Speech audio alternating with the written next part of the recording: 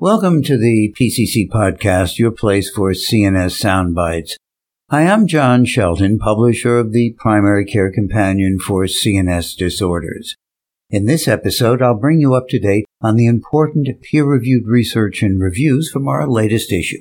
Let's get started. The COVID-19 pandemic prevented a group-based partial hospitalization program from running in-person care due to social distancing guidelines. However, the crisis also simultaneously increased stress on families while decreasing their desire to hospitalize youth for a non-medical issue. Hence, the need for a partial hospitalization program remained high.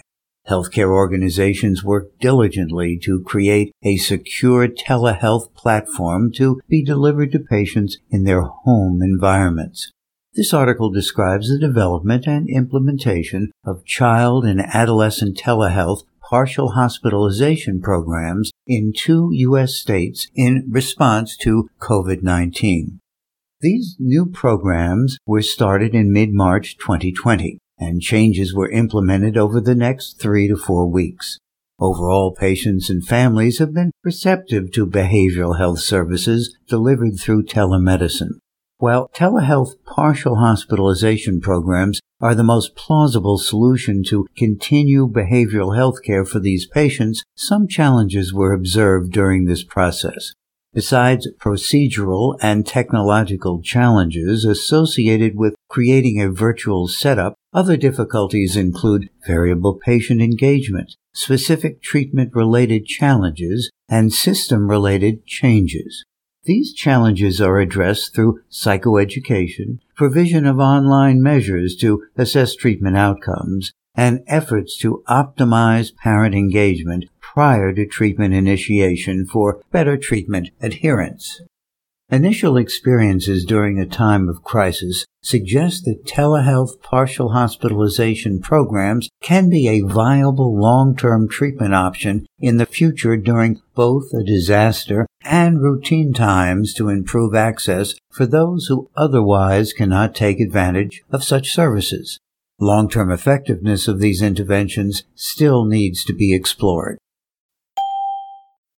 ADHD and PTSD are prevalent comorbid neuropsychiatric disorders in children.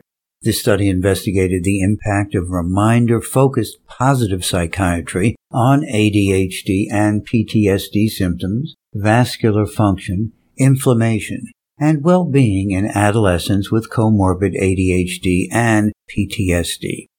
11 adolescents were randomized to either the reminder-focused intervention or trauma-focused group cognitive behavioral therapy. 8 participants completed the twice-weekly intervention for 6 weeks. The reminder-focused intervention was inclusive of positive psychiatry interventions on traumatic reminders and avoidance of negative cognition, vascular function, C-reactive protein, homocysteine, ADHD and PTSD symptoms, and neuropsychiatric measures were assessed at baseline and week 6. Subjects were followed for 12 months. A significant improvement in ADHD and PTSD scores and vascular function was noted at follow-up in both groups, but was more robust in the reminder-focused group. At the 6th week, a significant increase in scores for well-being and post-traumatic growth and a significant decrease in homocysteine and C-reactive protein levels were noted in the reminder-focused group, but not in the trauma-focused group. Similar improvements continued in favor of the reminder-focused intervention at 12 months. No psychiatry, hospitalization, or suicide ideation was reported in either group at 12-month follow-up. The authors maintain that reminder-focused positive psychiatry is associated with improvement in core ADHD and PTSD symptoms, decreased inflammation, and increased well-being, vascular function, and post-traumatic growth, as well as a favorable long-term clinical outcome. This finding highlights the importance of the dual role of reminder-focused positive psychiatry in addressing vulnerability symptoms, as well as enhancing well-being in youth with comorbid ADHD and PTSD. There is a paucity of studies on treatment of childhood-onset bipolar disorder and its associated comorbidities, which leads to a wide diversity of opinion on choice and sequencing of treatment options. From December 2018 to January 2019, a graphic depiction of medications and weekly ratings of symptoms of mania, depression, anxiety, ADHD, and oppositional behavior that parents had rated on their 9-year-old child over a period of several years was sent to experts in child and adult bipolar disorder. These responding medical doctors, or MDs, rated a comprehensive list of medications that they would choose and with what priority to treat the child's now improved mood but continued experience of mild to moderate symptoms of anxiety, ADHD, and oppositional behavior. In the whole group, the drugs most highly endorsed were lamotrigine, lithium, lurasidone, quetiapine, aripiprazole, and valproate. Among the antidepressants, 38% endorsed a selective serotonin reuptake inhibitor, 12% a serotonin norepinephrine reuptake inhibitor, and 27% bupropion. Of the child's MDs, 75% suggested increasing the 1 milligram dose of risperidone, while few adult MDs suggested this. Conversely, 56% of the adult MDs suggested using valproate, while only one child MD did so. There was little consensus on how to manage ADHD symptoms unresponsive to methylphenidate 36 milligrams per day. How these treatment options were sequenced also varied wildly. There was wide variation in suggestions as to how to treat persistent symptoms of anxiety, ADHD, and oppositional behavior in a child whose mania and depression had been brought under good control. The author surmised that this great diversity in recommendations among experts in child and adult bipolar disorder stems at least partially from inadequate literature on treatment, and that new emphasis on funding and conducting studies on efficacy and effectiveness is needed. Bipolar disorder is a complex mood disorder that is often treated in primary care settings. Bipolar disorder has a chronic course with episodic manic, hypomanic, and depressive symptoms. Of these, depressive symptoms are the most persistent and difficult to treat. Depressive symptoms of bipolar disorder are especially disabling and significantly impact quality of life. When patients present with depressive symptoms, it is important that clinicians screen for previous manic or hypomanic symptoms to determine if the depressive episode is part of bipolar disorder or major depressive disorder so that appropriate treatment can be initiated. Cariprazine, a dopamine antagonist partial agonist, is one of only 2 agents that is FDA approved to treat symptoms of both bipolar I mania and depression. To evaluate the effect of cariprazine on symptoms of bipolar depression, the authors of this article conducted a post hoc analysis of pooled data from 3 clinical trials. Their investigation showed that patients with bipolar depression who were treated with the medication had greater improvement across the range of depressive symptoms than did patients who were treated with placebo. The medication also had a favorable safety profile and was generally well tolerated. Since cariprazine has demonstrated its effect across the symptoms of bipolar I mania, the authors maintain that these results expand the concept of broad efficacy to include the symptoms of bipolar depression. When treating patients with bipolar I disorder, a condition with changeable and wide-ranging symptoms, primary care providers may find advantages with cariprazine since it has broad efficacy against symptoms across the full spectrum of the disorder. This manuscript was supported by funding from Allergan prior to its acquisition by AbbVie. Studies indicate that patients tend to develop chronic tension headache as a response to stress. The present study investigated the relationship between headache and the events that caused childhood traumas and defense styles, which could be considered as a significant source of stress in individuals with tension headaches. 50 patients diagnosed with tension headaches and 50 healthy controls were included in the study. All study participants completed a socio-demographic data form prepared by the researchers, as well as the Childhood Trauma Questionnaire and the Defense Style Questionnaire. Traumatic experiences such as emotional abuse, physical abuse, emotional neglect, physical neglect, and sexual abuse were significantly higher in the patient group compared to the control group. The total score of immature and neurotic defense styles was higher in the patient group than in the control group. However, the mature defense styles total score was significantly higher in controls than in patients. A positive correlation was found between childhood trauma scores and immature and neurotic defense style scores. According to the authors, the findings indicate that traumatic experiences during childhood were more frequent in patients with tension headache compared to healthy individuals. Furthermore, these patients had difficulty coping with stress, and inappropriate defense styles were employed in response. Amid the ongoing COVID-19 pandemic, physicians from multiple disciplines have been designated as frontline doctors. This unforeseen situation has led to a wide range of psychological problems among these healthcare workers. The objective of this study was to evaluate the mental health status of pan-Indian frontline doctors combating the COVID-19 pandemic.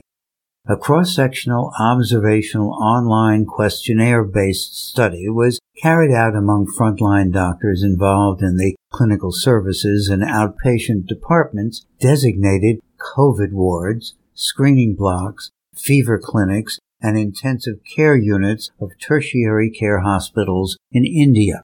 The 9-item patient health questionnaire and the perceived stress scale were used for assessment of depression and perceived stress in respondents.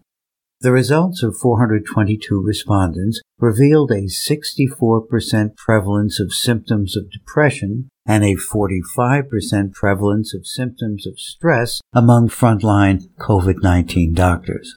The majority of respondents were postgraduate trainees.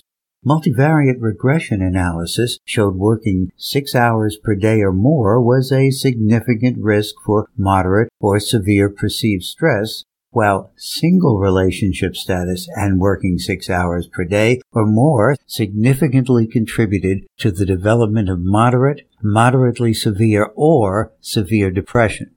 The COVID-19 pandemic has taken a serious toll on the mental health of clinicians, with a high prevalence of depression and stress among doctors actively engaged in COVID care.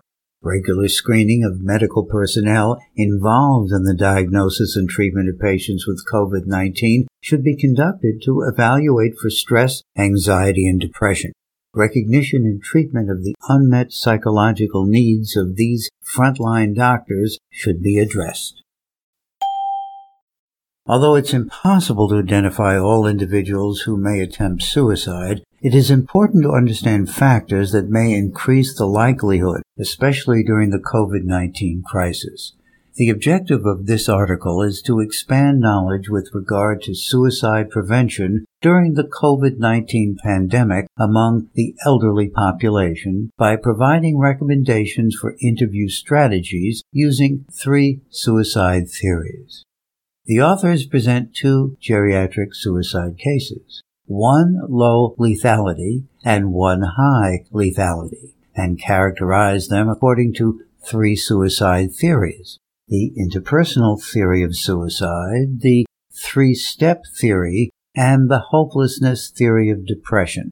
In crisis intervention, the clinician's interview must match the intrinsic belief of the suicide attempter to enable engagement and rapport. Use of different aspects of the 3 suicide theories can be useful, but are dependent on the emergent nature of the attempt.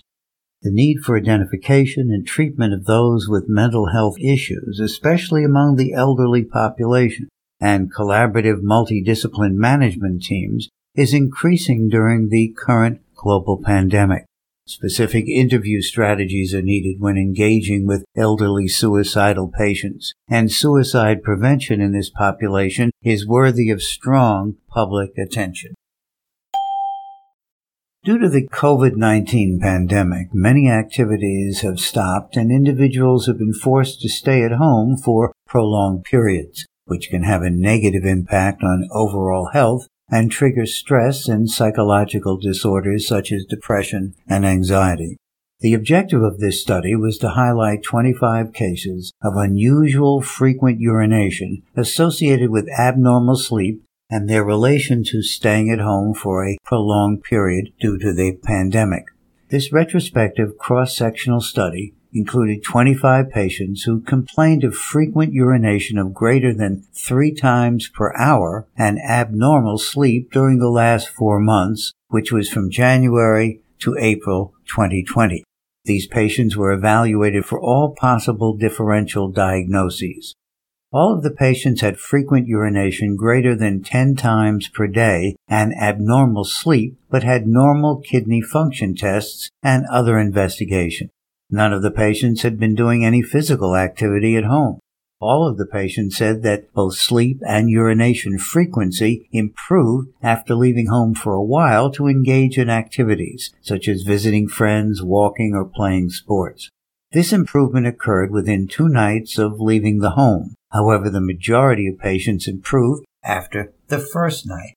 Homestaying syndrome is an undefined syndrome of unusual symptoms of abnormal sleep and frequent urination greater than 3 times in 1 hour. This syndrome is associated with staying at home for a long period of time and is easily resolved by doing any activities such as exercise or visiting friends.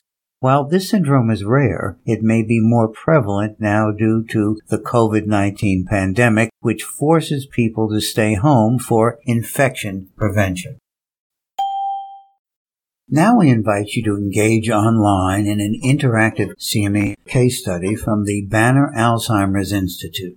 The Banner Alzheimer's Institute Case Conference is a weekly event in which physicians and staff discuss challenging cases of patients seen at the Institute's Steed Family Memory Clinic. In this issue, we highlight the case of Ms. A, an 82-year-old woman complaining of occasional short-term memory loss and associated feelings of sadness.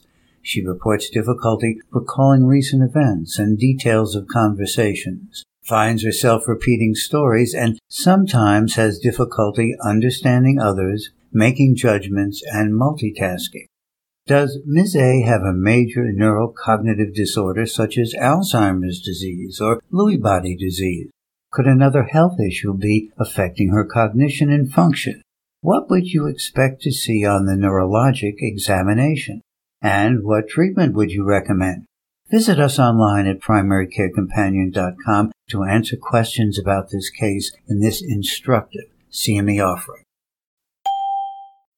Have you ever seen a toddler who ingested a potentially toxic agent?